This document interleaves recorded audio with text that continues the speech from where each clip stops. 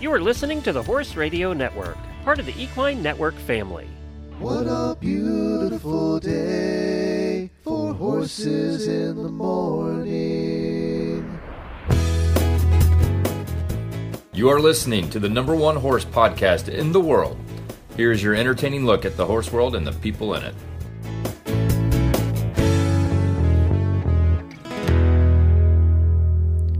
I'm Glenn DeGeek from Ocala, Florida, and you're listening to Horses in the Morning on the Horse Radio Network for October the 28th, episode 3048.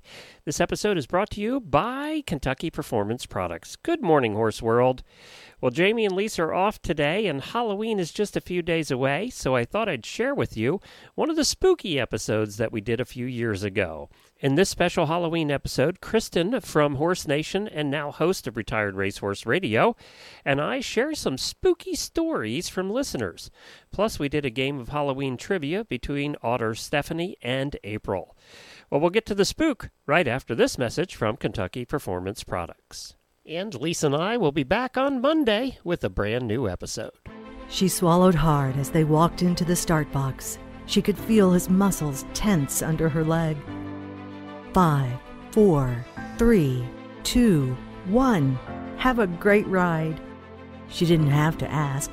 He galloped out of the box and across the field toward their first training level course. His ears pricked. Her heart pounded.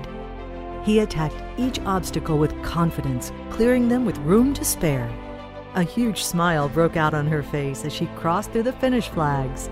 She leaned forward and buried her face in his neck. Their bond of love and trust blocked out all else. This love story is brought to you by Elevate. Research proven to have superior bioavailability. Elevate supplies the essential vitamin E often missing from the equine diet. Its all-natural formula supports healthy muscle and nerve functions. The horse that matters to you matters to Kentucky Performance Products. Call 859-873-2974 or visit kppusa.com to order today. Good morning, everybody. I am Glenn DeGeek in Ocala, Florida. And I am Kristen Kovach from Horse Nation, and you are listening to Horses in the Morning on the Horse Radio Network for Halloween, October 31st, episode 1808. This episode is brought to you by you, the auditors. Good morning, Horse World. Well, happy Halloween, everybody. Thank you for joining Kristen and I on this Halloween special. We have never done a Halloween special before, and it's only because Kristen is so persuasive. I am. Yeah. I said, we're doing it, Glenn. It's Halloween. That's right. It comes once a year. And I said, Halloween is my least favorite holiday of the year, and actually, longtime listeners will remember that. And Kristen said, doesn't matter. You owe it to your audience. You have to do it. So here we are. Halloween. Happy Halloween. Well, you did, and what prompted all of this to do a Halloween special, other than we had nothing else planned for today, was, that was one thing, but the other thing, that had something to do with it. But Kristen volunteered, she put her hand up and she said, I want to do a contest this year, so tell us what happened. So this year for Horse Nation, we wanted to make the most of Halloween this year. So we had a short story contest. We asked readers and auditors to send in their Halloween best spooky stories. Not every story you'll hear today is spooky. Some of them are spooky funny. But everything has a horse and a Halloween theme. So we got probably over a dozen submissions, some excellent stories. We chose the best 5. So the spookiest, the funniest, just the best overall 5 to publish on Horse Nation. And we read some of them today. Some of them were a little long, did not make it to the air. But we some went 25 minutes when we read them, and it was like, okay, that would take up half the show. So you can check out all of them at horsenation.com, but certainly we're going to read a selection for you today to help put everybody in the Halloween spirit. So, and I will say that we had some help. Jamie and Jennifer helped. I did a reading. Kristen's done them, so it's not just us today. We got some help in recording these, and we might have put a little production into them too. So I think you're gonna really like what we have. Plus, also, we're going to have Halloween trivia. We have a couple of our auditors coming on. Stephanie and April will be on at 9:30 to do a little Halloween trivia. We're going to test their knowledge. And we haven't done trivia in a while, so that'll be a lot of fun. And then we'll have more stories for you after that as well. Well, do you want to just get right into one? Yeah, let's go for it. All right. This story was read by Jamie, and it's called The Man in the Hay Barn by Rita Brown. And I think you're going to enjoy this one. And I think every horse person is also going to relate to this one. So here we go.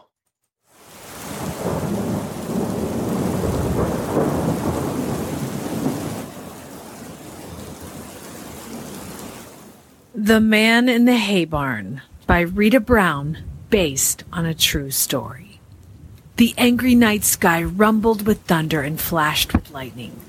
No, I grumbled back equally angry. It had been a long day.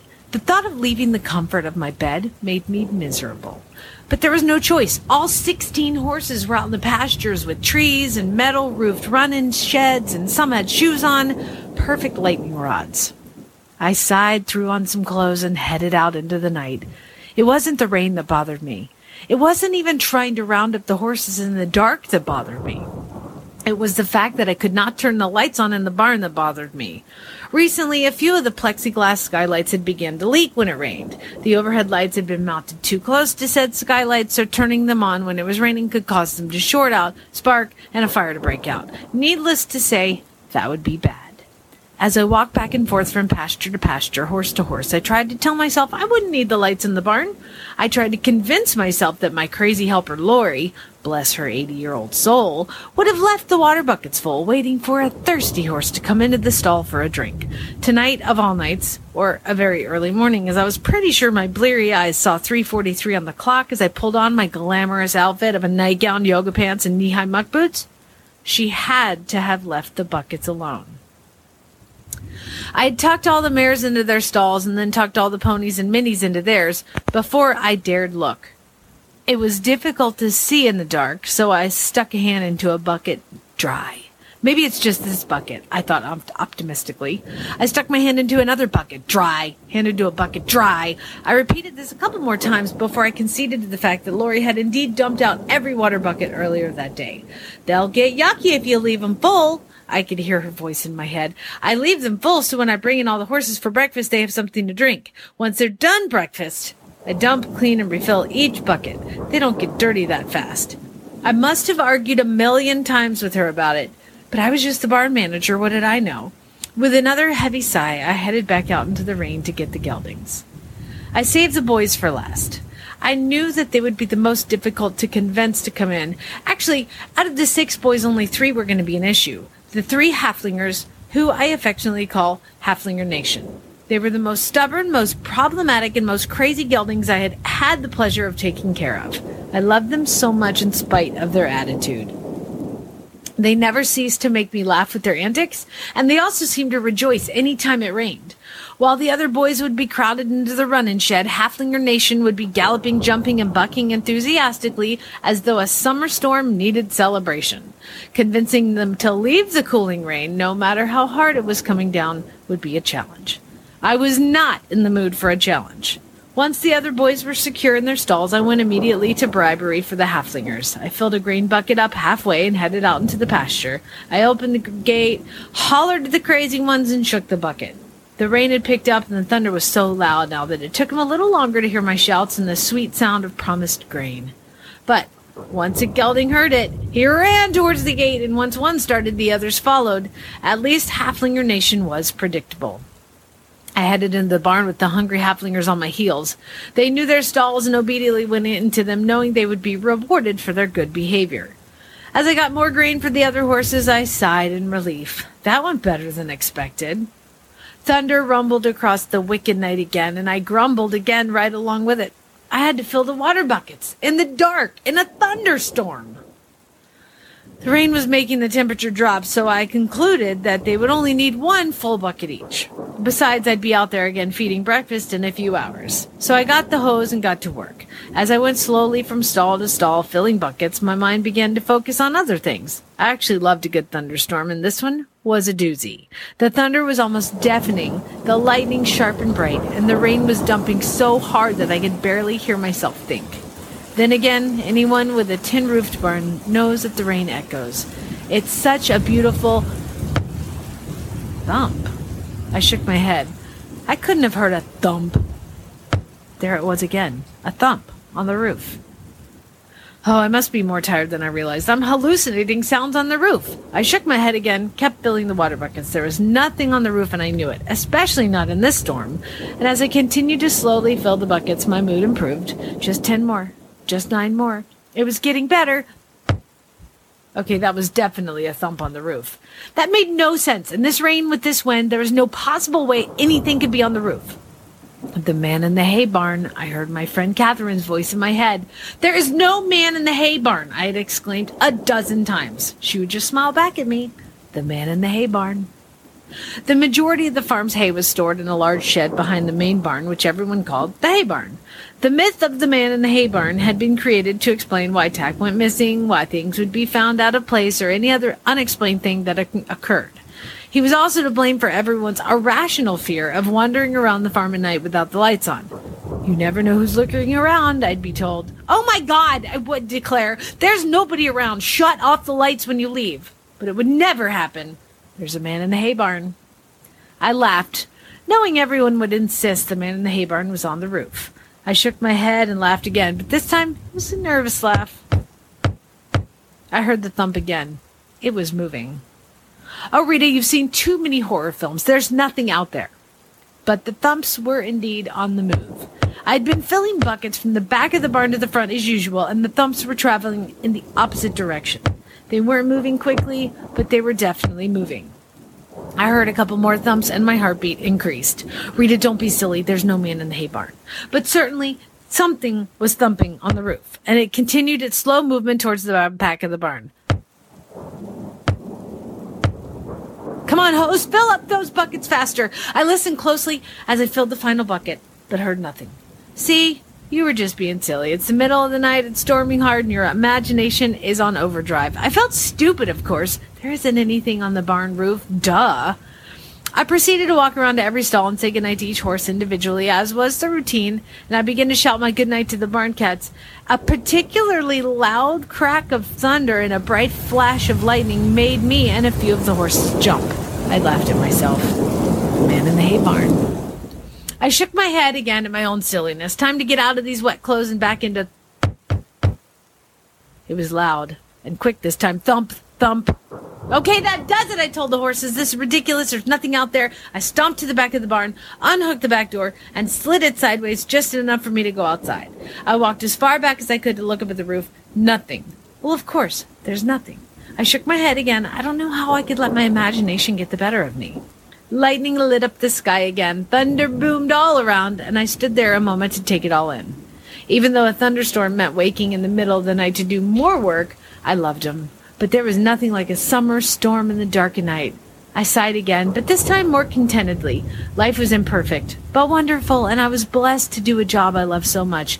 And little peaceful moments like this. I jumped out of my skin. Something is out there! The barn. I had to get back inside the barn. The door was only a few steps away. But my effort was futile. The attacker landed on me. Ah! I screamed in vain. There was no one even remotely within earshot. I thrashed violently, trying to get my attacker off me. I felt part of it was on me, cool and wet from the rain, and I used all the strength I could muster. Finally, I flung my attacker off me and braced in case I was attacked again. Hissed angrily. Meow. I stared in disbelief as one of the barn cats glanced at me. Mickey! I screamed at him. You scared me half to death. You were on the roof. Why would you be on the roof in a thunderstorm, you dumb cat? Mickey ran quickly away from me into the dry sanctuary of the barn. My heart was beating outside my chest. I couldn't believe I didn't have a heart attack. Stupid cat! I almost died because the cat scared me. I need a drink. I quickly said goodnight again to all the horses as a collective, and I walked to the front of the door to head back to the house to a much-needed drink. Darn cat! Now I understood why my boyfriend doesn't like cats. Good night, I repeated as I got to the door. There it was again, on the roof and on the move, and this time the sound is coming towards me. I flung open the man door and ran as fast as possible to the house. If anyone asked, I ran because it was raining.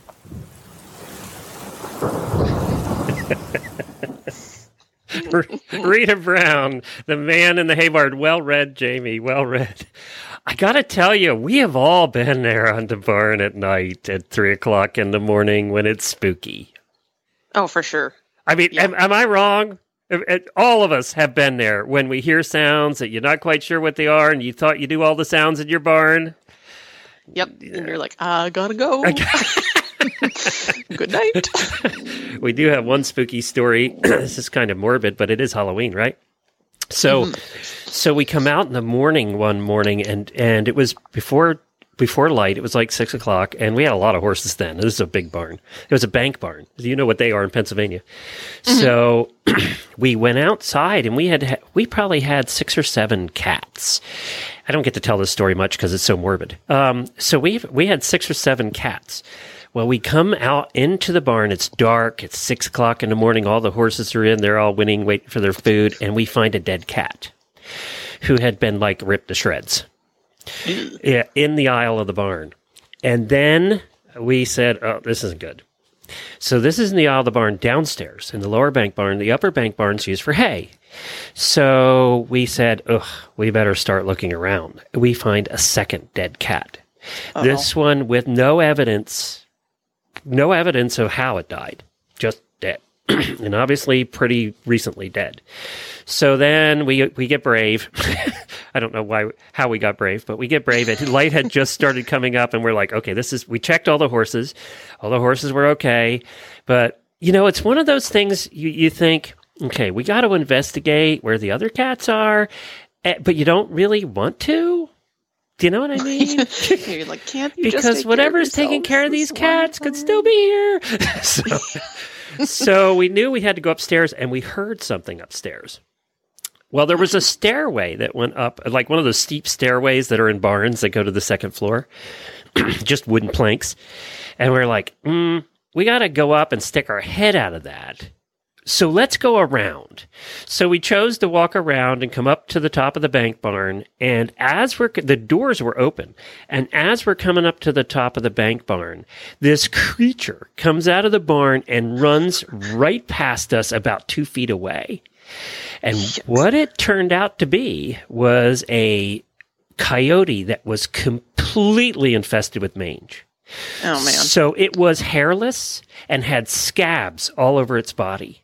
Oh, so it looked like a monster. It looked like a monster. It looked like something you would see in a horror movie coming out of the top of the barn and just ran right past us.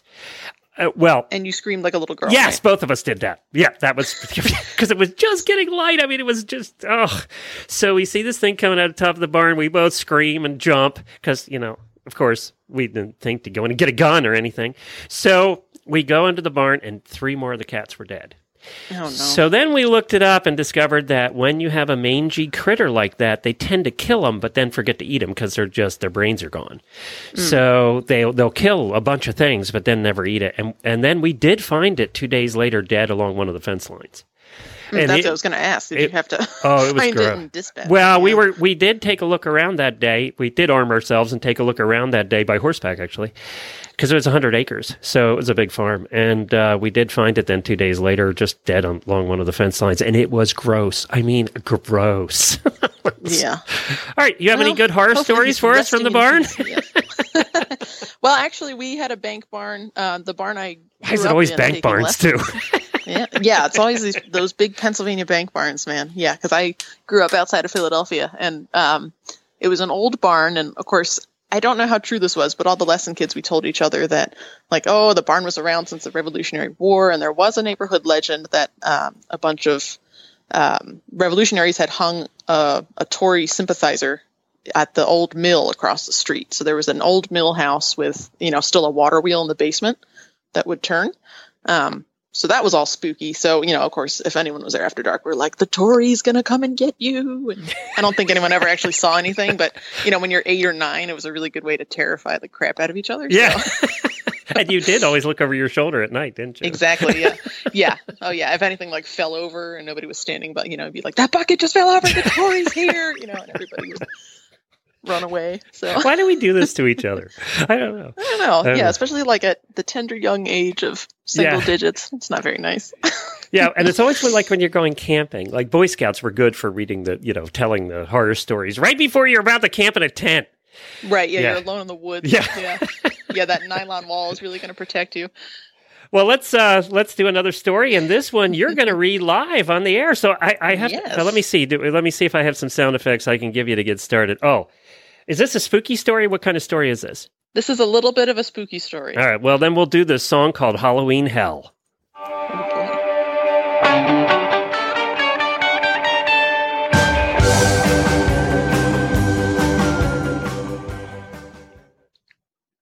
This is The Tale of the Witch's Knot. Jessie looped the lead rope back over her shoulder as she double-checked the chain on the gate by feel, her eyes following the pale shape of the thin horse they had named Gold Dust as he ambled away into the night to find his pasture mates. She volunteered 3 nights a week at Rainbow Horse Rescue, savoring the moments spent helping horses find their feet again as she shaved up money for a horse of her own, thanks to a decent day job she had luckily landed right out of college. Satisfied that the gate was secure, she was about to turn back towards the brightly lit barn when a voice out of the darkness made her jump. "He's looking better already." Sarah, the proprietor of Rainbow, emerged out of the rapidly falling night to nod towards Gold Dust's pasture. Jessie fell into stride next to Sarah, and the 2 women headed into the bright barn together, Jessie to hang up the halter and lead, and Sarah to check on the few residents currently stalled. Whenever the conditions were right, Sarah liked to have the rescued horses living out full-time, believing that the horse was designed to move freely and socialize with his friends in order to recover from whatever path had brought them to Rainbow. A few of the more delicate cases were currently stalled. Jasper, a pony recovering from the removal of a cancerous tumor in one eye, and Burgundy, a lanky thoroughbred mare bouncing back from an abscess. "He is looking better," Jessie agreed, referring to Gold Dust. "It just breaks my heart, though. How could someone do that to a horse?"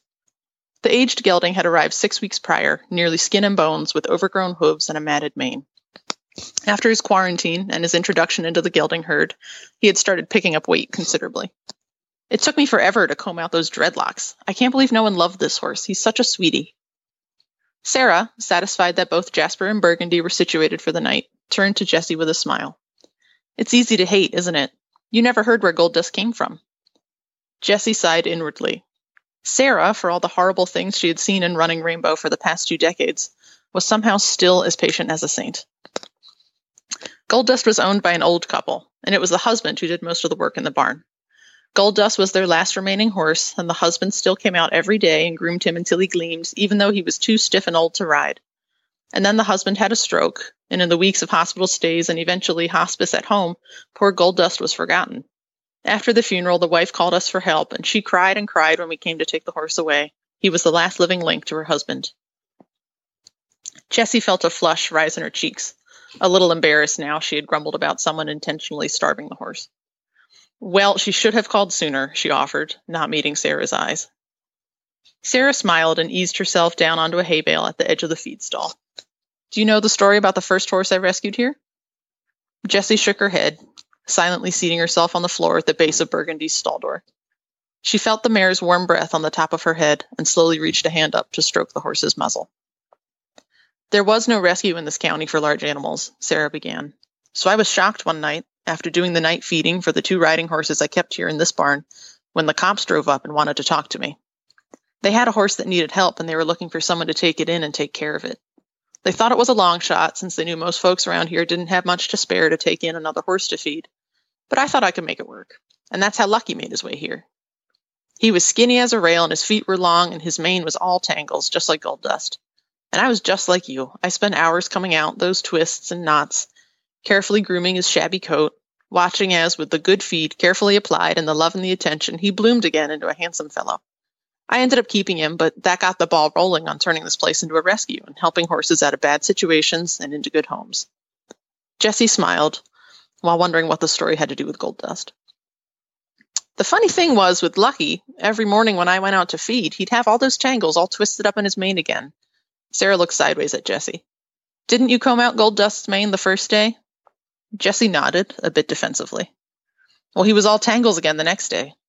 Lots of horses here get those tangles. You know. You spend enough time grooming them and making them feel loved again." Sarah had a point, Jessie realized. There were a lot of tangled manes to contend with. Sarah chuckled and looked down at the floor, twisting a stray piece of hay between her fingers.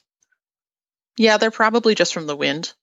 But legend calls those witches' knots. If you see them in the morning, it means a witch came and visited that horse in the night. Normally, Jessie would have laughed, but there was something about Sarah's tone, her lack of eye contact, that made the hairs on the back of Jessie's neck stand up. I was like you then, Sarah continued. I was so angry at whoever had done this to poor Lucky. He was just a horse. He had no say in the matter, and someone had treated him like garbage and basically left him to die. The cops never really told me much information about where Lucky came from, but after enough years of me pestering them for information, he was a lovely ride when I finally got around to settling him up. They finally told me the whole story. Lucky had been owned by an older woman who lived all alone, down on that Granite Hollow road. You know the one? Jessie nodded. Local lore said that the lady that lived there was a little odd, liked her privacy. The kids used to try to creep each other out with stories about the haunted old hag that lived back there.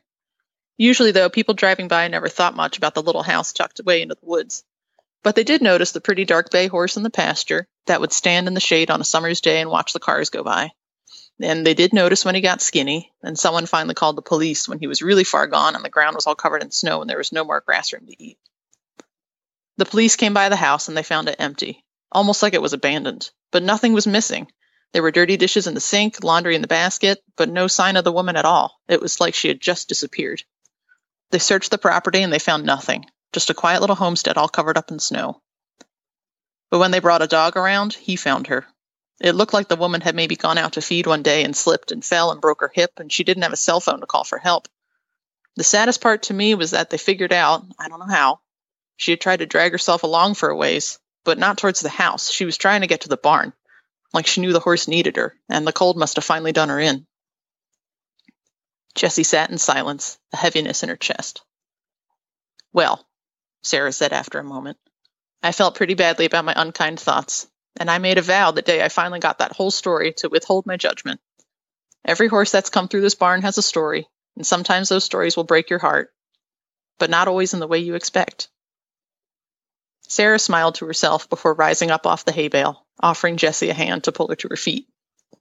I don't say it enough, but thank you for your help around here, Jessie. This place wouldn't run without volunteers. The pair moved down the aisle together, Sarah flicking off the lights as they headed to the big barn door. As her eyes adjusted to the darkness, Jessie could make out the shapes of the gelding herd in the pasture adjacent to the barn, the pale presence of gold dust among them. For a moment, Jessie stared, trying to identify a darker, smaller shape among the horses before shaking her head. It was nothing. Look for those witches' knots tomorrow, Sarah said quietly, making Jessie jump again. We're not the only ones watching over these horses. Ooh. You got some shivers there, Glenn? Jeez. They're well written, by the way. Well written. Couple goosebumps. Thank you. Well done. Was that taken from a true story, by the way? That was not. I do tend to get some witches' knots, though, in my pasture, so. Sure they're not So just it makes me brambles? wonder. Yeah, not just brambles? It's only after a rainy, windy night, so I bet I probably got some this morning because it was rainy, windy here last night. So. And did they find a lady dead next door? Well, no, and I got to be careful because the horse that gets the witches' knots actually belongs to my mother. So every time I see them, I give her a call, make sure she's doing okay. Mom? Hi, Mom. Hey, Mom. Shout out to my mom if you're listening. Mom's never listened. We're good. Yeah, good. She'll listen later and be like, hey. We did. Have you ever encountered a ghost? I think I may have. It's one of those, something spooky happens, and at the time you're like, oh, that was weird. And then later you're like, no, wait a minute, that was weird. So the house where my husband and my sister-in-law grew up, his in-laws still live there. It's an older house. And of course, they're like, it's haunted. I'm like, yeah, okay, whatever. You guys just had overactive imaginations growing up. And then, they tell me stories when they were younger and the first time they were allowed to stay home alone overnight, they heard boots coming up the stairs and walking back and forth. So, just like stuff moving around in the house. And I was there one night just sitting on the couch and I saw out of the corner of my eye what I thought was my husband coming down the stairs. And then he never quite made it all the way down. And then he came out of another room and I was like, wait a minute, weren't you just coming down the stairs? And he goes, no, I've been over here the whole time. So it's one of those like out of the corner of your eye kind of a thing. So maybe, or maybe I was just really tired. I don't know. Hard to say. Were you drinking? I just have to ask. No, I wasn't. So maybe that was the problem. Maybe I should have been drinking. I just had to ask, What about you? Seen anything spooky other than your mangy coyote? Yeah, we actually did have a ghost in the one house we lived in. I'll tell you about that. But now it's time for Halloween trivia. We're going to get a couple of our auditors on. Now, Jennifer is not with us this morning. She is working on another project, so we have to call them live on the air here. We haven't played trivia in a while. So this is I'm trying to get auditor Stephanie on. We'll see if we can get her on. I think Stephanie's New York City, right? Yeah. I'm pretty sure she is. She probably has she's probably done some spooky things, and every day's kind of spooky in New York City, actually. So yeah, you never know. You never know what you're going to see. So I'm trying to get her on here. I have to call them live. Hello. Hello, Stephanie. How are you? Good. How are you? Good. Are you ready to play some Halloween trivia with Kristen and I? I am. You're on the air now. If you're on a speaker, we have to have you come off the speaker. Oh, you're just on my. It's not a speaker. It's my headset. Is that bad? Yeah, it's pretty bad actually. Is that better? Yeah, much better. Very good. Well, welcome. Are you on a construction site? I am, and we can hear it. so I can close. I'm going to close myself in a bedroom. Hold on. We'll explain. Stephanie is a interior designer, architect. Designer, craftsman. Yeah. Yep. Currently working for high-end renovations. So. In New York City. Yeah. Yep. Well, before we get April on, I got to ask you the question I just asked Kristen. Have you ever come across your own ghost? Oh. Oh, did we lose you? No. No, unfortunately, Stephanie, you're breaking up on us really bad now that you went in the other room. Yeah, it's not good. Oh, no, I have 4 bars. Okay, I'm here. Go toward the window. Can't you hear me? Yeah, now it's a little bit. Okay, is this better? That's a little better. Yep. Okay. Sorry, anyway, so Stephanie, I hate to do this to you, but it is not good. Oh, no. Okay. The spirits are messing with the phone. I think the ghosts are messing with us here. My bars right now. It's so weird. Yeah. Yeah, it's just choppy. We're getting every other word or every third word. I'll tell you what, Stephanie, is there any other place you can go closer in a different spot? Yeah, you know what? Let me, I'll put you on for a minute and I'll get out there. All right, and I'll try and get April on while you're doing that. Okay, sorry. All right, no problem. No problem. All right, let's try and get April on here while Stephanie's finding a better place to go. So this is going to be April, who is in California right now. So she is getting up mighty early to do this. Well, that is very, very nice of her. Yes. So I think Stephanie will have an advantage if we can get her line cleared up, because April's just going to be sleepy. Stephanie's going to be sharp as a tack this morning. Yeah. Poor April's going to be like, oh, wait a minute. Stephanie's probably climbing 85 flights to the roof right now, trying to get a better signal. Trivia! I gotta go. Obviously at work. So hello. Good morning, April. It's Kristen and Glenn. How are you? I'm good. How are y'all? Good. So you excited to play some Halloween trivia with us? Yes, I want to try my best. I'm not very good at trivia, so this could be pretty rough. Well, that's even better because it makes it funnier. We can laugh at you then. So that's perfect. Yep. Yeah. So that's my job, provide some entertainment. That's right. And you're in California right now? I am in California for work, so left the great state of Texas and get to spend a week on the Central Coast. And what do you do, can I ask? Yeah, I'm an audit manager for Monterey Mushrooms, a company that has 10 facilities across the U.S. that grows mushrooms for the stores. And does it grow in horse poop? Well, actually the compost starts out with straw from the racetracks, and others it's wheat straw. So it just kind of depends. Jennifer grew up or actually worked her working student stint in Downingtown, Pennsylvania, which is like mushroom capital of the world. And Yes, so absolutely. all of the manure went for mushroom growth over there. It does, exactly. That's a convenient place to send it. Yeah. Yes. Well, And we Okay, paid guys, for is it. this any better? oh, that's better, Stephanie. Yay, we can hear you again. Okay, good. You know, it might actually be spirits because the building that I'm working in right now is like over 100 years old. It was an old hotel, and now it's like, Oh. That's got to have some big, ghosts huge in You it. know what? loft apartment. I bet you. I'm actually in the lobby. 1877 was when it was built. So It's got to be haunted, right? And you went into Go a find a yeah. ghost. she went How into a awesome. bedroom and her signal went away. I'm sure somebody was murdered in that room. I'm But sure I of it. had 4 bars, so like there was no explanation for why I had no signal in there. It's the and I've made ghost. a million phone calls. It's Halloween. It is. It's the ghost of the murdered lady. How did I automatically assume it was a No lady? communication. All right, let's play some Halloween trivia, guys. And it's April playing Stephanie here. We have 5 questions each for you guys. There's no prize, by the way, other than you're the Halloween champion.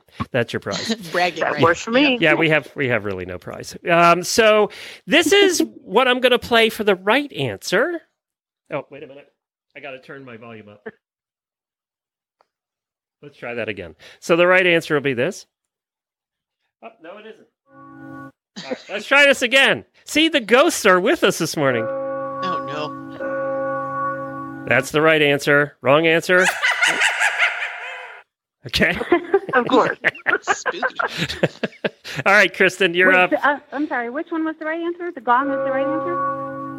Okay. That's the right answer. The Wrong tolling of the answer. bell, yes. That's wrong answer. Yeah. Okay. All right. So we'll start with Stephanie, and Kristen's going to ask. All right, first question. Okay, in Ireland and Scotland, what vegetable was traditionally carved for jack-o'-lantern? Squash. Oh, that's close. Can we give her that one? No. No? No. You're mean. No. A gourd. Sorry, I also work part-time at a farm stand, so you cannot try to tell me that Oh. it's the same as a root vegetable. It was the turnip. She's a meanie.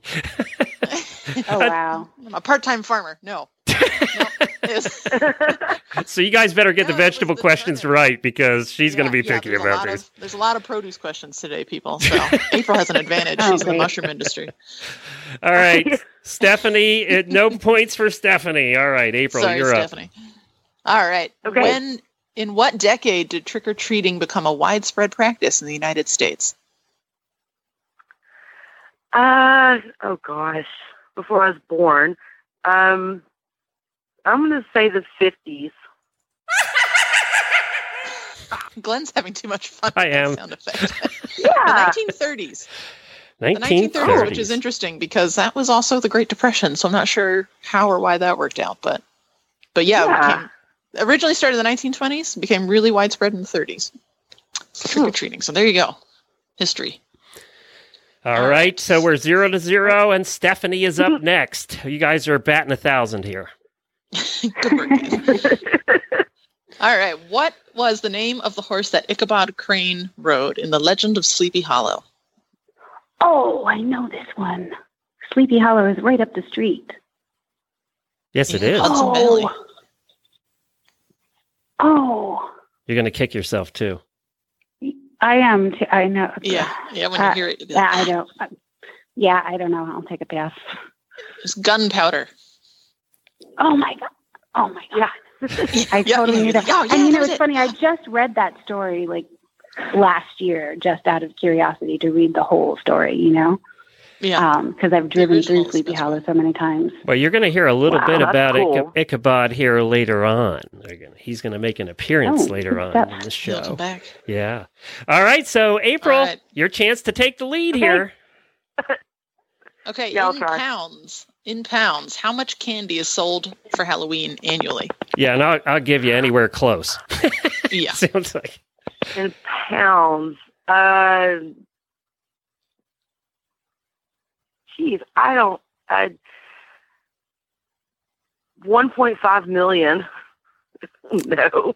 That's not close. 600 million pounds. 600 million. Oh my gosh. So much candy. Oh my gosh. By the way, if you have any complaints Yeah. about these questions, send them to Jennifer at horseradionetwork.com. She didn't make them, but you can send the complaints to her. That'd be Tristan that you blame for this today. No, I just. I'm going to be sending a strongly worded email. Perfect. All right, Yes, we're this is back to thanks to Dr. Stephanie, Google. still 0-0. Okay, according to an old superstition, a person born on Halloween has this special power.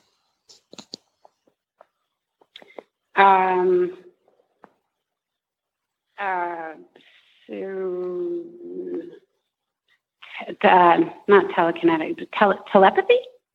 Well, to who? Sorry, what? To whom? Oh, to the dead. Yeah, we'll get that. Yeah. Yay! We got an answer right. A little help, but we got an answer right. Yeah, so if you have a friend with a Halloween birthday, they have the power to see and speak to the dead. There you So, go. Interesting. Yeah. according to superstition. Yep. Yes. Yep. I don't know any of those. Yeah, I don't know anybody That with. might be Was there just as anybody well. with Halloween birthdays in the auditor group today? I don't know. I didn't look. I know a lot of people close. Yeah. Not mine. Yeah, I'm looking. I'm looking to see, and I don't see any actually. So we can't get any help today. Talk to our dead relatives. No. All right, Stephanie takes the lead, 1-0. It's your chance to tie it up here, April. All right, April. Okay, how Okay. much money is spent annually on Halloween costumes for pets? And I have How much money spent? yeah, for pets, and I have a multiple choice here for you. So it's 100 million, 350 million, or $1 billion. Oh, I'm going to go 350 million. Let's go with the middle one. Yay! Yay! Yay! April ties it up, 1-1. Just on pets. That's great. That's a ton of money to spend on a Halloween Yeah. costume. That's Okay, I'm just gonna huge, point but I that figured out. it's, you know. I bet you in another 5 years it's going to be $1 billion. Just the way Yes, it's it probably going. will. Yep. Probably. That is a lot of money. All right, so we are back. 2 more questions left. It's tied 1-1, and we're back to Stephanie, who's in the haunted hotel in New York City. All right, Stephanie. In New England, Halloween is also known as a different night on which neighbors leave a certain rotting vegetable on each other's porches. What is that vegetable? Cabbage night. Oh my Yes. God! You immediately. She knew that one. I had never heard of that. Well, I'm New England. How'd you know that? There you go. Say, is that a didn't thing? I'm That from must New be a England. thing. I grew up in Connecticut. It's a time-honored tradition. Do they really do So, it? Have you done that? No, we don't actually do cabbage. What we do is go and take toilet paper and do everybody's trees, and some people throw eggs. I was never really into that. And shaving cream. You knew how to pin a can of shaving cream so you could shoot it out like a gun. And yeah, cabbage night was the night before that you wreaked havoc everywhere, Huh. basically. Huh. Who That must knew? have traveled to Pennsylvania Awesome. because where I grew up, we called that mischief night. Yeah. And we did the night before. Oh, and yeah. that's where you well, do that the explains TP why. and the. And you know what? Actually, I never knew why they called it cabbage night until just now. There you go. If you hadn't See, asked me everybody that learned question, I something never today. would have known. There we go. The produce questions, man. So educational. You're welcome. Coming from Farmer Kristen.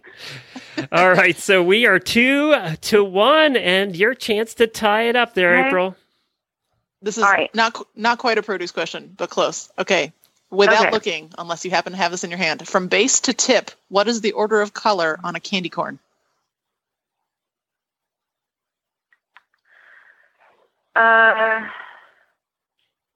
That kind of brownish, white, and then orange. Or Can I get a the bonus darker question? the white and the yellow. Okay, wait a minute. Start over. Now I'm confused. So what'd you say from the bottom up? From the tip? Yeah, from base to tip. Base So to the wide tip. bit- All right, April, try it again. Base to tip. Wait, so from the skinny part to the wide part? No, wide Or the part to the skinny widest- part. Okay, so that's the darker kind of orange and then white and then like yellow. Ah. You got the right colors. Oh, I'm just backwards. So what was it, So, and Kristen? then Could you make okay, this any more the- confusing, by the way? This the question. wide part is It's yellow, okay. and then it's orange in the middle, and then the white tip. Yeah. Now, if I really want to make it confusing, there is an Indian corn variety that has brown in there somewhere. I threw that one out. That was confusing. Okay, raise hands. Indian Who candy likes corn? Who likes candy corn? Anybody? How are you going to No. know You who's know, it raising used their to be hand? my favorite as a kid, but I probably made myself sick over it enough times that like it actually makes me nauseous when I kind of see it. Yeah, I'm with you. Yeah, I was into it as a kid. And It's kind of like eating wax. Yeah, earwax. Yeah. Ew. All right, so No wonder Glenn hates Halloween. all right, so we have Stephanie in the lead with one more question. It's 2-1. April, if she gets this first one wrong, you can tie it up. So here we go. This is for Stephanie. All right, Stephanie, what is the least popular Halloween candy? Popcorn. That's probably pretty bad. It should have been. It should have been. I'm sure that's on the say list. candy The corn. popcorn bar. Yes. That mean house that gives out the pencils. That's my least favorite. The official answer, according to survey, is the circus peanut, which is wretched. Oh, so yeah, nobody those should were eat pretty those. bad too. Yeah. And those little things, the little shells on them get stuck in your teeth, and it's like, ugh.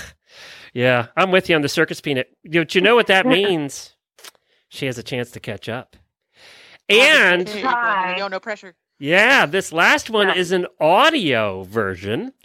And Dear. I'm just gonna ask you of what decade of age are you? I know you're not supposed to ask that, April, but this is the only chance you have of getting this one right is if you're over 40. Well, I'm 43, so Close. All right, I'm gonna play you a snippet of a theme song of a cartoon, and you have to tell us what Oh, God. cartoon it is. Here we go. okay.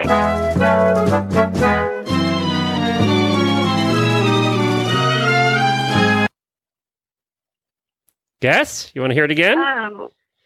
Yes, one more time.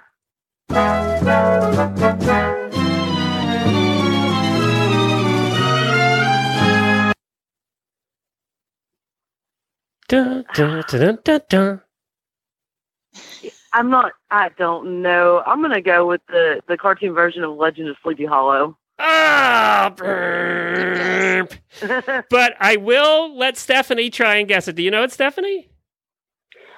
I was going to say, didn't Charlie Brown have a Halloween themed thing? Yeah, he did, but this goes back even further than that to my old age, and I'll play it, and you're going to die because you're going to know what it is. Let me play the rest. Great. Casper, the friendly ghost, the friendliest Oh, my ghost God.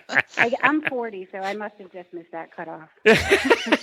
To Casper, I remember Casper, but not that. We determined that Casper was first published, in the 20s, was it? Yeah, I think they had a cartoon book, and then it became an animated cartoon in the 30s. Yeah, and then it has been remade about 85 times over the years, Casper has. And now he's mocking you both. Well, that's great, Stephanie. You win. There you go, Stephanie. You win our love and adoration, Stephanie. That's what you The win. building did not defeat me. No, it did not. But be careful. Maybe it helped. You know what? In that bedroom you were just in where the murder took place, you might want to make that a themed room. Okay? Well, it wasn't a bedroom before. It was just wide open space. So Oh, well we then, built a bedroom. Lord knows what happened in that room. It's interesting that I'm standing in the lobby now because I'm looking at all of the old photos of before this building was here, and then when the building was here, and then one with the trolley going by. So I'm going to take some pictures and post them for you guys. All right, good. Do that. Pretty cool. Pretty cool. Good. Yeah. Well, And it looks like a haunted building. It is a very gothic looking building. So you have a cool job, Stephanie. You really do. I do. Yes, I do. You do. Well, thank you, both of you, for playing. This was a lot of fun. Appreciate you stopping by. All right, guys. Thank you. Happy Happy Halloween. Take care. Well, we're going to get to our next story here, but I first wanted to tell you that we did have a ghost in the house that Jennifer and I bought. It was a big house. It was 5,000 square feet. Why we bought it, I don't know. There were only two of us. And it was 22 rooms. There were 5 bathrooms. It had a business space in it, where we had our tack shop when we owned a tack business in Pennsylvania, actually, central Pennsylvania. And it had, what we determined was it had been built originally, the road that we lived on on was an old highway. Now, it was a back road when we lived there, but back in the early 1800s, it was a major highway between Philadelphia and Pittsburgh. So the house had been built as an old rooming house in the early 1800s. Now, it had been added on to about 16 times, but the main part of the house was an old rooming house. Well, it was really weird, Kristen, because you would walk in certain parts of the house, you'd come downstairs and you'd be in the living room and it would be warm or whatever. And then you'd walk into this freezing cold spot that was about 4 feet across. It would be freezing cold and it would smell like cookies baking. It was the weirdest thing. And then you'd walk out of it and you'd go back and it'd be gone. And you would experience that every other day or so in different parts of the house. It would be freezing cold and it would smell like cookies baking. And cookies. And then it would disappear. So we thought, okay, what's going on here? And it just kept happening. And then visitors, people who came to visit, would discover it and say, did you know there's a cold spot in your house? And we'd go over and the cold spot was gone. So it was the weirdest thing. We just didn't know what was going on. Then we had employees to run the tack shop. They all started experiencing these cold spots and the immense smell of cookies baking. It was intense, cookies baking.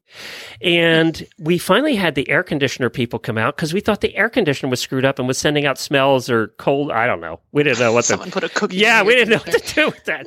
And they thought we were like insane. And, I don't know if they really ever checked the air conditioning because they pretty much thought we were insane. So they said, there's nothing wrong with your air conditioner. It seems to be working just fine and everything, no smells. It's okay. So then we did find out later on in doing some reading at the library that a woman had died that was like the cook at this house. And so we named her Agnes, and Agnes lived with us for the entire time we lived at that house. We would experience Agnes several times a week, and everybody that stayed with us met Agnes at one point or another. So we just called her Agnes. Now, she was a friendly ghost, like Casper. And anything that's baking cookies. Yeah, she was making cookies. Now, we never got to eat any of the cookies, by the way. I want to say that she never left them around, which would have been better if we had had a ghost that actually left the cookies. Wow, would you want to have eaten a ghost cookie? You would have tried it. Tell me you wouldn't have tried it. Tell me you wouldn't have tried it. Maybe. So that's our ghost when story. You were saying that it was, on the old highway, I was like, oh my God, the Toll House cookie lady, the person that invented the Toll House cookie. Right. That's right. This is where she came from. So there you go. That's our ghost story of Agnes. Oh, who lived in our house. Very cool. The cookie ghost. Yeah. Fortunately, she wasn't terrifying. And nothing ever moved around. Nice. It was just cold and smelled like cookies. That's why you had so much space. That's right. You guys and Agnes. Yes, we had to fit Agnes in there too. So now we're going to go next to a story. Let me see here. This was, and I'm trying to find it. I'm in the wrong spot. This is the tale of Charlie Feathers. It was written by Shelby Weeks. And you said this is a classic, right? Yeah, this is a Horse Nation and Eventing Nation classic. So this has been on the site for a couple of Halloweens, and it's very popular every year. This is one of my favorite ghost stories. So. All right, well, Jennifer took a shot at reading it for us, so here it is.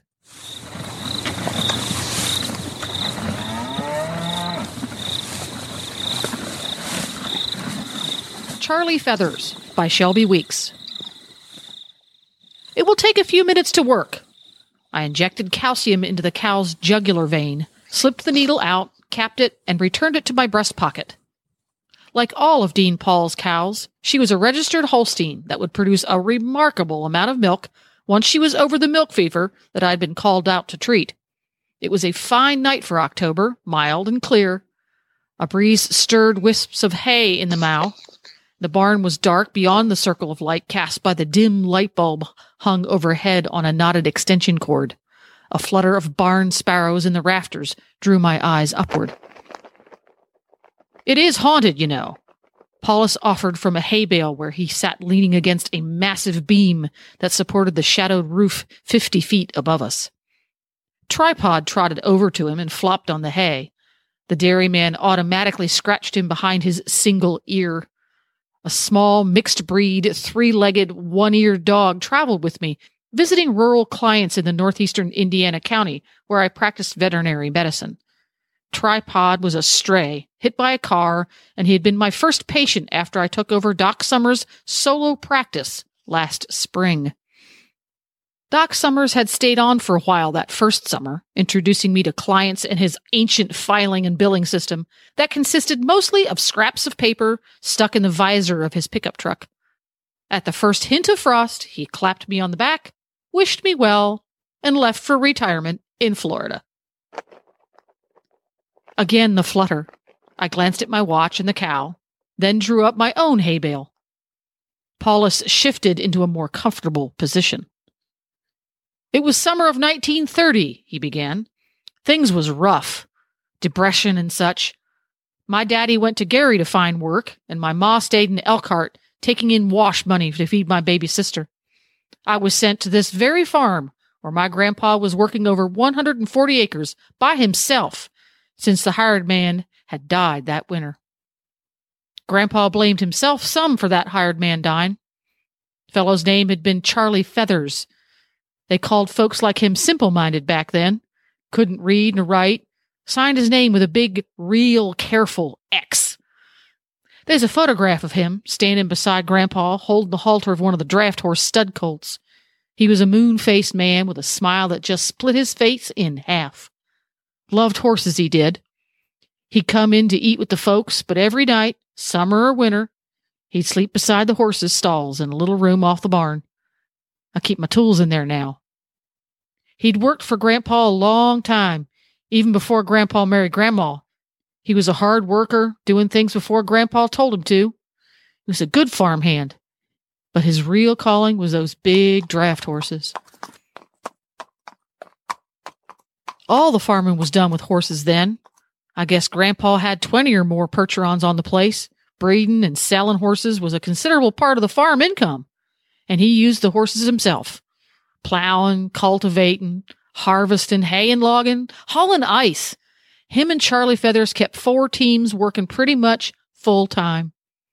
He gave Grandpa a chuckle how Charlie Feathers would always get the best of him each morning. No matter how early Grandpa got to the barn, Charlie Feathers was always ready and waiting with the teams harnessed and set to go. Grandpa would act all surprised, and Charlie would smile like a kid at Christmas. Grandpa's horses was the best, too. Charlie fed right and looked after him good. Our stallions stood taller, our mares settled better, and our workhorses pulled stronger and longer than anyone else's. Charlie did our vetting, and all the years he lived, Grandpa said, he never had a sick or lame horse on the place. A colt learned to turn quicker and stop faster and back straighter and pull harder when Charlie Feathers held the lines. Most amazing was that Charlie Feathers could drive 2 teams of 4, one behind the other, offset plowing. He drove the first with his lines and the second with his voice. Grandpa said he liked nothing better than to see some neighbor stop by the fence to rest the team in the shade. Grandpa would wait until the team was close to them and then slip off the seat and say, "Hey, Charlie, you take him." Then he'd visit with the neighbor, all the while the 2 of them watching Charlie making flawless turns at the end of the field. The second team's near horse keeping the head right even with Charlie's right shoulder. Something special. That must have been something to see. Buying the tractor killed him, you know, Grandpa said. Just wasn't a need for so many draft horses on the place after that. Charlie Feathers seemed to fade a little each time a horse got sold. I actually cried when the big stud horse went for mink food. Charlie brushed him all nice and nailed a new set of shoes on, knowing all along horse wouldn't make it through the day. Finally, there was just 1 team of geldings left when one morning Grandpa found Charlie wrapped in his blanket, dead in the hay beside the team, right there in his here barn. Last thing Charlie Feathers done, Grandpa said, was harness the team so they could be set to go. Now, that summer I came to work for Grandpa, he was doing all the farming with the tractor, but he still had that one last team of horses for logging in the fruit hills south of Bristol. I know it was late May because he was plowing. I was 10 years old. I was a smart-mouthed city kid, mad that I'd been sent off. I'd missed my mom more than I'd say, and I sure was mad that my daddy didn't take me with him. Grandpa put me to helping Grandma, her being more patient and all. That day, I was supposed to be putting in the vegetable garden with her. Truly, I was trying to help, but hating every minute grubbing in that dirt. About noon, she took pity on me and set me out with a basket for me and Grandpa to eat dinner in the field. I had to walk up a rise and then down to where he was plowing on the west side of Dock Lake, which is more of a pond surrounded by a wetland than a lake. I kept listening for the tractor, but I wasn't hearing it. Finally, I just fell into following the new turned earth, figuring he'd see me the next week back. But I found him first. The tractor, it was an old gray Ford, had slipped off its metal-spiked tires into a soft spot where Grandpa had come too close to that lake. It was easy enough to do. That black crust looks real firm until you hit it. A team of horses, on the other hand, they'd have felt that soft footing and turned. I guess trying to turn out too sharp sent that tractor over, catching Grandpa underneath in the watery mud. Ford tractors was always back heavy like that. I ran around to where Grandpa was pinned under the tractor. He'd been there a while, judging from the dried mud on his face. His big arms were wrapped around the tractor, with the tips of his fingers wedged under the engine hood. His legs were somehow caught underneath. "She's sinking, son. Go get the team." And I ran straight to the barn. And then I rode back on the near horse, clinging to the collar, and beat my heels nearly bloody on the harness buckles, making those two Percherons trot to the field, a log chain hanging on one and the double tree hooked to the other. I jumped off as the horses slowed at the edge of that sinkhole. All I could see of Grandpa was his hands and a little bit of his face out in the mud. He was spitting dirt and then grabbing a breath and struggling to keep his head up. I hooked the log chain on the front axle by reaching through those metal spokes. I fastened the 4 harness tugs to the double tree. And then I took the line and danced the horses in place for a second to dig in good before I gave the command to walk on. There was a giant sucking sound, and just like that, the tractor, with Grandpa clinging to the seat, came right up out of the mud. He untangled his leg from the clutch lever, climbed down, and sat in the shade of the tractor looking at that mud. I couldn't think of nothing to do except get Grandma's hamper where I'd dropped it and set out a meal like she'd told me to. We sat there a good long while, not saying anything to each other. Then we ate. They was bacon sandwiches on homemade bread and a jug of ice-cold tea. I truly do not recall anything that ever came close to tasting so good. We sat a bit more, and then Grandpa said he figured that was enough for one day. We unpinned the plow and pulled the tractor home with me steering and Grandpa handling the team. Inside the barn, Grandpa started to unfasten the team. He stopped, then turned to me real slow and said soft like, "Who harnessed these horses, son?" I told him they was standing there harnessed when I got to the barn. What I left out was how gently the man in the barn had lifted me to the back of the Percheron, how he showed me where the tugs hooked to the double tree, and how he told me to dance the big horses in place before I asked him to step out. I didn't tell him because that man himself was still standing, not a foot away from my Grandpa, holding the near horse's bridle. As Grandpa finished the unharnessing, the man holding the horse seemed to fade into the shadows, which for some reason didn't strike me as too unusual. Kids kind of accept strange things like that. I could see, though, even if my Grandpa couldn't, that the moon-faced man was grinning like a kid at Christmas. A sudden flurry overhead reminded me that Paulus's cow should be up on her feet, and a quick look showed me that she was. The old dairyman walked me out to the truck, tripod dancing before us in the full light of the moon.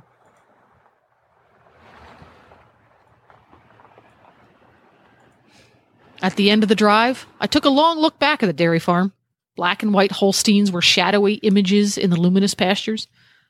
As I pulled onto the road, I saw 2 silvery gray Percherons standing sleepily along the fence, the moonlight giving their coats an eerie pallor. In Doc Summers' file cabinet, I found Paulus's file under D for dairy farmer. My next guess would have been H for Holsteins or maybe C for cows. I wrote the cow's ear tag number and a brief note on my diagnosis and treatment. Curious as to why I had missed 2 older horses when listing Doc Summers' equine client for yearly vaccination notifications, I turned back through the sheaf of papers that were filled with crabbed writings of my predecessor. I could find no reference to 2 horses until 1958. It was the same form I still use today. It simply states the owner of the animal, here Doc Summer, had written 2 aged Percheron geldings, granted permission for euthanasia. In the space for the owner's signature was a neatly drawn letter X, and Doc's notation that hired man signed for owner. If Paulus's dates were right, the team must have been over 30 years old when Charlie Feathers somehow arranged their passing. with the same care he'd given them all their lives. I closed the folder and took it to the wooden desk and put it on the stack for billing. The moon had set. It was the hour before dawn when night is darkest.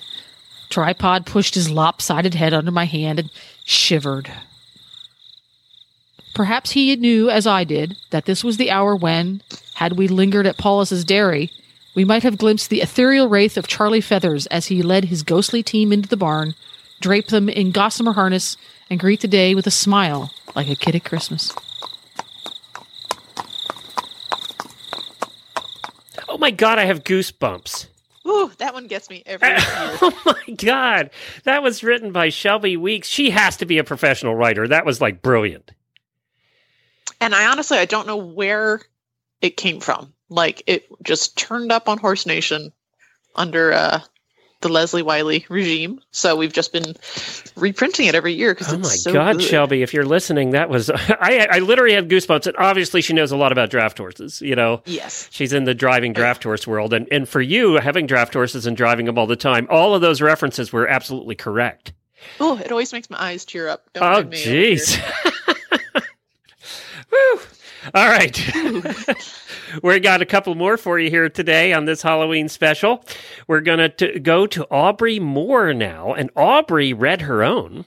She wrote one called Old Wooden Bridge. This one's a little bit longer, but it'll keep you from the beginning to the end. You're going to be with it, and Aubrey does a terrific job reading it. It's called The Old Wooden Bridge. This is The Old Wooden Bridge by Aubrey Moore. Eleanor Evans was well known in town for her odd behavior, but she was known almost as well for the tall Palomino horse she rode each day. Toby was a beautiful cream-colored mount with a thick mane and tail. His face always wore an expression of good-natured geniality, and the children in town fawned over him until their parents shooed them away from the woman. Erie Ellie and Toby could be seen every day on the road to and from town. The two would start out in the high pastures, lit from behind by the bright morning light. They'd ride down the valley and join up with the main road, plodding along as the wagons rolled by, coating them in a fine layer of dust. Eventually, they'd make it into town, where Ellie would trade her goods for what she needed to get by: flour, cloth, cream. Ellie was something of a medicine woman. She'd gather and make her wares from the land around the cabin, berries from along the roadside, mushrooms from deep in the forest. She had salves for burns, creams for rashes, and word was you could get other medicines with a darker purpose, if you only had the coin. The townspeople were wary around her. They kept their distance, did their business with her when other means failed. Ellie and the folk mostly left each other alone, an unspoken agreement to live and let live. With the exception of the Burton boys. The Burton boys were the sons of Joshua Burton and his timid wife, May. Joshua was the richest man in town, and nothing was done without his say. His boys were raised to think they were untouchable, and no one had ever been able to convince them otherwise. They terrorized their teachers, disrupting class and picking on their fellow students. They drank too much at the saloon and ran their horses up and down the streets, driving wagons and people off the road. There had been more than one suspicious fire at a business that would not bend to Joshua's will, and there was once a little talked about death at the saloon late one night, where all the witnesses swore Edward Conway tripped and fell on that knife twice. They had the run of the town, and even the sheriff knew it. And their favorite pastime was taunting Ellie. It started innocently enough, whispers and giggles as Ellie and Toby rode by each day. The boys posted up on the fences and porches in town. Then it progressed to catcalls, taunting Ellie about her looks, about living as a single woman alone in the woods. The Burton boys' favorite game, though, was to ask Ellie if Toby was broken. "Can't that horse move any faster?" irried Ellie, they'd call to her. "Someday he might need to run. Hope he's ready." The boys would break into peals of laughter as Ellie and Toby walked solemnly by, never looking at the group. They'd stare after her with their cruel, sharp eyes. One night, as is often the case after too much whiskey, the boys started to get up to no good. The drunken talk eventually turned towards Ellie. "What right does she have to ignore us?" they asked each other. "Who does she think she is? We're the Burton boys." The eldest Burton drew purposefully on his cigarette, watching the end burn brightly in the dim bar. "I think," he drawled slowly. That she is a nuisance to this town. The other boys looked up at him. What do you mean, Brent? They asked. She ain't right, he replied. It ain't right for a woman to keep to herself. And those potions she sells, it's no good. He pulled from his cigarette. He's right, replied one of the others. She's some sort of witch. The whiskey flowed faster, and so did the talk. I heard she put a curse on Mrs. Andrews after Mrs. Andrews refused to do business with her. Her garden ain't never been right since, said a voice from the crowd. I heard that too, and that she caused the Wilders to lose that baby in the spring. The stories began to come one after another, the boys talking themselves into a lather. By the time they were finished, they were convinced Erie Ellie was responsible for every mishap and tragedy the town had ever endured. Well, boys, I think it's time somebody did something about that, right? Said Brent. He received a chorus of whoops and yells in reply. Another round was poured. Down the street, Ellie stepped out of the Burke home, closing the door softly behind her. Mrs. Burke had suffered a bit of a cold and asked Ellie for some ointment to help stop her cough, but asked that she come late at night when no one would see her. Ellie walked to where Toby was tied up, waiting patiently for her to finish. He nickered softly as he saw her approach. In a world that rejected Ellie, she still always had her Toby. I'm sorry it's so late, boy. You'll get extra dinner tonight, Ellie said as she rubbed Toby's forehead. She scratched his withers and laughed as he stretched his neck out, flipping his top lip up and down. All right. Let's get a move on and get home. I'm tired. I'm getting too old for late nights. Ellie untied Toby and mounted lightly, and the two set on down the road for their home in the woods. As they passed by the saloon, the door swung open with a bang. Toby looked sideways but kept his same even tempo. The Burton boys began to spill out from inside, tumbling drunkenly into the street. Hey! They recognized Ellie and called after her. Erie Ellie! Does your horse run, Ellie? The men began to walk after her, first at a stumble, then a jog. One by one, they piled onto their horses and followed her, roughly pulling them around. Ellie looked behind her, and then she turned back forward. Her heart beat harder until she could practically see it thumping under her dress. She clicked to Toby, and he picked up his pace. Ellie! Hey, Ellie! Just stop and talk to us. We just want to talk.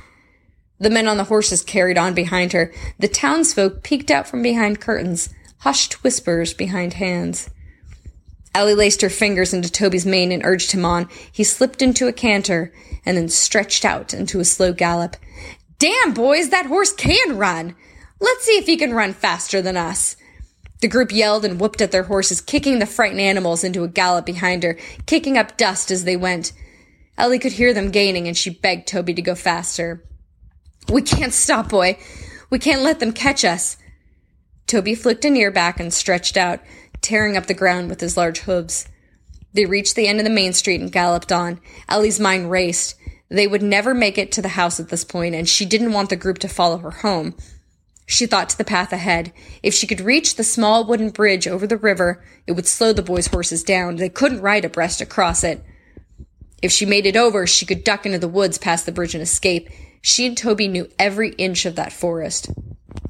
She rode on, feeling the boys gaining on her, even without turning to look. Brent rode his horse hard, foamy sweat already flicking off of its chest. Hey! He gestured to two of his brothers. She's running for the bridge. Cross the river at Swell's Point and cut her off. We'll follow behind. The brothers nodded and broke off from the main pack. Ellie was too busy urging Toby on, her hands wrapped tightly in his mane, to notice. It seemed to her that they galloped all night. Never had it taken her so long to reach the small and ancient bridge before. Finally, she crested a hill and saw it, the wooden-covered structure, with a flaky layer of faded red paint on the outside. She and Toby ran and entered the bridge, hooves clattering over the wooden boards. Toby saw it before she did, sliding to a stop on the slick wood, standing tall as he regained his footing. Two of the boys blocked the end of the bridge. Their horses, used to being ridden hard and fast, had outraced Toby and made it to the other side. Ellie cursed herself for getting stuck. She turned Toby around only to spot Brent and the others where she had just come from. "Well, well, what do we have here?" Brent asked. The men chuckled. "I think it's a witch," called out the men at the end. A chorus of "Witch! Witch!" followed. "I do believe you are right, brothers." "And what do we do with witches?" asked Brent. The men stared at each other, whiskey-fogged brains not providing an easy answer. "We burn them." The gleam in Brent's eye looked like madness. The men cheered and a torch appeared at either end, brilliant fire casting orange shadows into the black night. Toby screamed loudly and Ellie went cold with dread. Surely the men were still teasing. The men with the torches rode forward and, with a nod, lit the ends of the bridge. The old dry wood cracked and creaked as the fire raced to meet in the center. The roof was on fire immediately, and the flames snaked down the sides, crawling along the floor towards the pair. Toby squealed and spun. "Shh, boy, shit, it's okay, it's okay." Ellie gripped Toby tightly as he began to panic. She turned from one end to the next, but both exits were blocked by large bodies. She raced to one side, but the men turned their horses sideways and would not let her through. She and Toby had nowhere to go. They had no friends here. The bridge was consumed quickly, the ancient wood turning to ash and charcoal and breaking off into pieces. Cinders flew up into the night, and soon the townsfolk could see the orange glow from their houses. They ran from their homes and rode out to the bridge, where the Burton boys were standing. The bridge had fallen down into the river that coursed beneath it, a white-hot orange pile of embers. The heat made the river sizzle loudly on the rocks below. "Darndest thing, Sheriff," Brent said, laughing loudly. "The bridge seems to have caught on fire. Just the darndest thing. Hope no one got hurt." And with that, he and the Burton boys rode off into the night. The townsfolk watched the bridge. Once it had cooled, they sifted through the remains but never found any sign of Eerie Ellie and Toby. Some said the bridge burnt too hot and would not leave a trace. Others said Toby carried Ellie safe off into the night, galloping deep into the forest away from the danger. Nothing was ever found out for sure. In the years that followed, one by one, the Burton boys began to disappear late at night. They'd leave the saloon in the darkness, riding home to their families, and never make it. Or they'd go missing on the road from the big city, the one that passed through the deepest reaches of the forest. No bodies were ever found. Brent was the last of the boys to go missing. He spent his days more drunk than not, sitting in the saloon, his eyes sinking slowly into his face. He didn't laugh so loudly anymore since his brothers were gone. His wife had taken his kids and moved back to the big city after his drinking got too bad. He told anyone that would listen that his brothers just got lost, or maybe jumped by the highwaymen that were said to patrol the big roads. But he knew what happened to them. One night, late one autumn, when the moon shone down bright as daylight, Brent got in a fight with a few of the men at the saloon. Long-held grudges came out, as well as tightly held fists, and the men threw Brent out into the night. Dust flew as he landed on the street, and he stood up and tried to push his way back inside. The townsfolk had barred the door against him. At first, he angrily slammed his fist against the wood, demanding to be let back in. Then, anger slowly gave way to desperation, and desperation to fear. He begged to be let in, saying over and over that she would get him. The townsfolk peeked out from behind their curtains at the scene on the street. Behind Brent, the steady clip-clop, clip-clop of horse hooves sounded faint in the distance. He banged harder, tears streaming down his worn, grizzled face. The sounds got a little louder. He beat the door a little harder. Someone was coming. Brent realized he was not getting back in the saloon. He stumbled down the street, trying every door handle, but all the doors were locked to him now. The boys were gone. Joshua Burton and his wife had long passed, and the town was no longer afraid of their wrath. Curtains rustled and lights dimmed inside, the people turning away from what was happening. Finally, Brent reached the end of the street and looked back. She and Toby were there, standing quietly in the street, watching his frantic movements. The Palomino seemed to glow in the moonlight. He and the pale girl were so still, Brent thought his drunk mind was making them up until he heard the girl click, and the tall horse started slowly moving forward toward him. He turned and began to run, hoping to make it into the thick of the forest where no horse could follow. Behind him, the horse started to gallop. Brent ran and ran, his breath coming in short bursts. None of the townsfolk saw what happened after. They heard the noises from outside of town, the hooves and the yells. And the next day they found the body of Brent Burton in the river, face contorted into a scream. The sheriff ruled it an accidental drowning, said Brent got drunk and slipped off the rebuilt bridge. Handrails were put up not long after to prevent further accidents. But the men who hammered the nails knew what happened. They all knew what happened.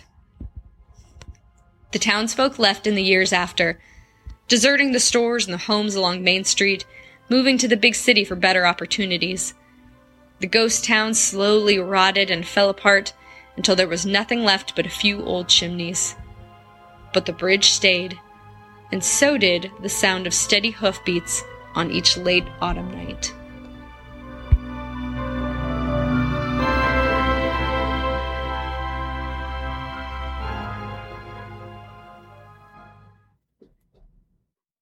Holy cow. Well read and well written. Aubrey did both. Aubrey Moore did both of that. She read it and she wrote it. Yeah. Wow, what an active imagination she has. And you could picture the whole scene. I mean, it was so well written. Had you from the beginning to the end. Yeah. She did a brilliant job. Wow. Well read, too. Wow. Okay, I have goosebumps now. All right. So we have time for one more, but I wanted to remind everybody before we do, we're going to actually play the show out with this last one. It's a little more lighthearted. We're going to leave you with a little lighter tone to end the show than we have. Happy Halloween, everybody. But tomorrow is our anniversary, Kristen. It is 7 years. It's our birthday here at Horses in the Morning. We started November 1st. Yeah, we started November 1st, 2010 was our first show. And we're going to celebrate it tomorrow. If you would like to leave us a voicemail or record a little message on your phone, we'll play those tomorrow. Send them to Jennifer at horseradionetwork.com or Jemmy at horseradionetwork.com. Or leave us a voicemail. Several people have done that. 859-474-0261. And if you don't have a pen, you can just go to the website, horsesinthemorning.com, and it has a voicemail line in the contact part. So we would love to hear from you tomorrow. We have a special day planned for you. We have a big announcement. We're going to start the Weatherbeat Radiothon announcement tomorrow. We'll give you all the details that we have so far, and it's Radiothon month. That starts November 1st, so you're going to have to start thinking about your entries for Radiothon. Now that you've done Equestrians Have Talent. And by the way, the winner was announced on Stable Scoop that just came out to Monday. So head over to Stable Scoop and you'll see who the winner of Equestrians Have Talent was. Kristen helped me with that. Thank you so much. And then you're also helping on Radiothon too. The last hour, you're going to be with us. So we want everybody to join us tomorrow for that. We're also going to have Scott from Around the Track and the Pollock Report giving us a Breeders' Cup first look tomorrow. We have a busy day planned for you tomorrow. Thank you so much, Kristen. First of all, thank you for all your help with Equestrians Have Talent. Thank you for putting this together. This is fun. This has probably become a tradition too. We've got a lot of new traditions this year. Yeah, thank you, Glenn, for having me come on. This was fun. Horse Nation. Mood for sure. HorseNation.com. Now, if you actually want to read these stories, they're at Horse Nation, and also I'll put a link to all of them in our show notes for today's episode at HorsesInTheMorning.com. And Kristen is also an auditor of ours, and, you know, I talk all the time, Kristen, about how I think every avid listener, if you listen to this show every day, or any of our shows here at the Horse Radio Network, you should be an auditor. And I think you would agree with that. That room has to be the most fun room there is on Facebook. Yes, yeah, I've made some connections in that room from people I wouldn't have met otherwise that we chat outside the room. And then, yeah, it's a good place to bounce questions around in a judgment-free zone. And there's a lot of inside Horse Radio Network jokes going around in there too. Yes. So, lots of fun. Yeah, some of them at my expense, but that's okay. Well, that's what makes it fun. So it is a judgment-free zone, and I think that's what makes it such a neat place. There's Really nothing negative that happens in there. And you know what I like about it too, and I got asked this early on. Actually, I didn't start this room. One of the auditors did. But I got asked early on, can we post things that are not horse related? In other words, personal things. I mean, very personal things. And I think people feel comfortable. They feel like it's a family, and they feel comfortable posting in there because they know, one, it's not public, and two, it is judgment free. Mm-hmm. So that is something to consider. For as little as $1 a month, you too can become an auditor. Head on over to Horses in the Morning or horseradionetwork.com. There's an auditor banner right there. Click on that and it'll take you. It's very easy to sign up. And as I said, you can do it for as little as $1 a month. Well, thank you so much, Kristen. Now, this last story, tell us about this last one. I read this one. Yeah, this is The Stirrupless Horseman by Heather Ledbetter. This is a really good one to transition away from Halloween and into No Stirrup November tomorrow, I believe. So yes, and everybody get ready, drop your stirrups. And because I'm going to play the show out with it, I'm going to say this before we play this. Leslie started No Stirrup November years ago. And Leslie, after you listen to this story, I'd just be looking over your back. That's all I'm going to say. Wow.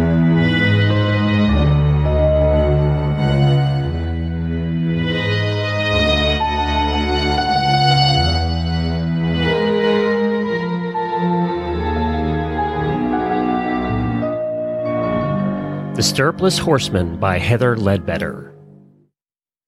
In a town not too distant, in a barn not unlike yours, there's a tale of a most unfortunate soul. A young riding student full of hopes and dreams began his journey under the instruction of a seemingly pleasant instructor. Each day he would skip to his lessons, eager to learn the art of horsemanship and to gain skills as a rider.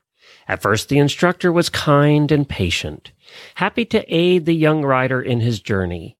The corrections were mild and encouraging, gentle even, but it was not to last.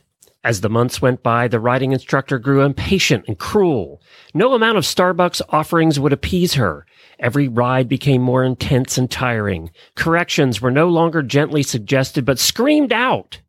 The instructor would even chase the rider with a whip when a corner was cut or a stride left out. It was a nightmare. The once happy rider became ragged, and circles began to form under his eyes from lack of sleep. He just lay awake at night, trying to think of how he could please the instructor. Would it help to bring her an iced instead of a hot latte? Should he offer to groom all 20 of her horses for her? There was no way of knowing. One day, in a state of insanity, the instructor created a new form of torture for the rider to endure. She took away his stirrups. At first he thought it would be fine. He'd trained for months, and surely his muscles were up to the task. He was wrong. So wrong.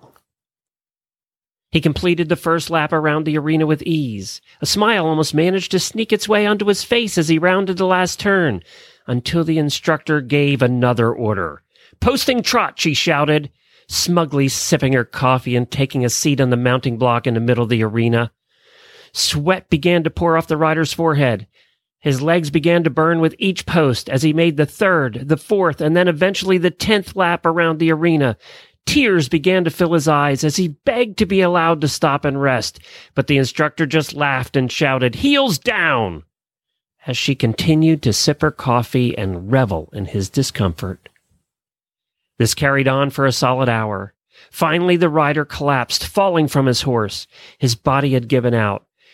His last words to the cackling instructor as she stood over his dying body were, "Beware the curse of the stirrupless horseman."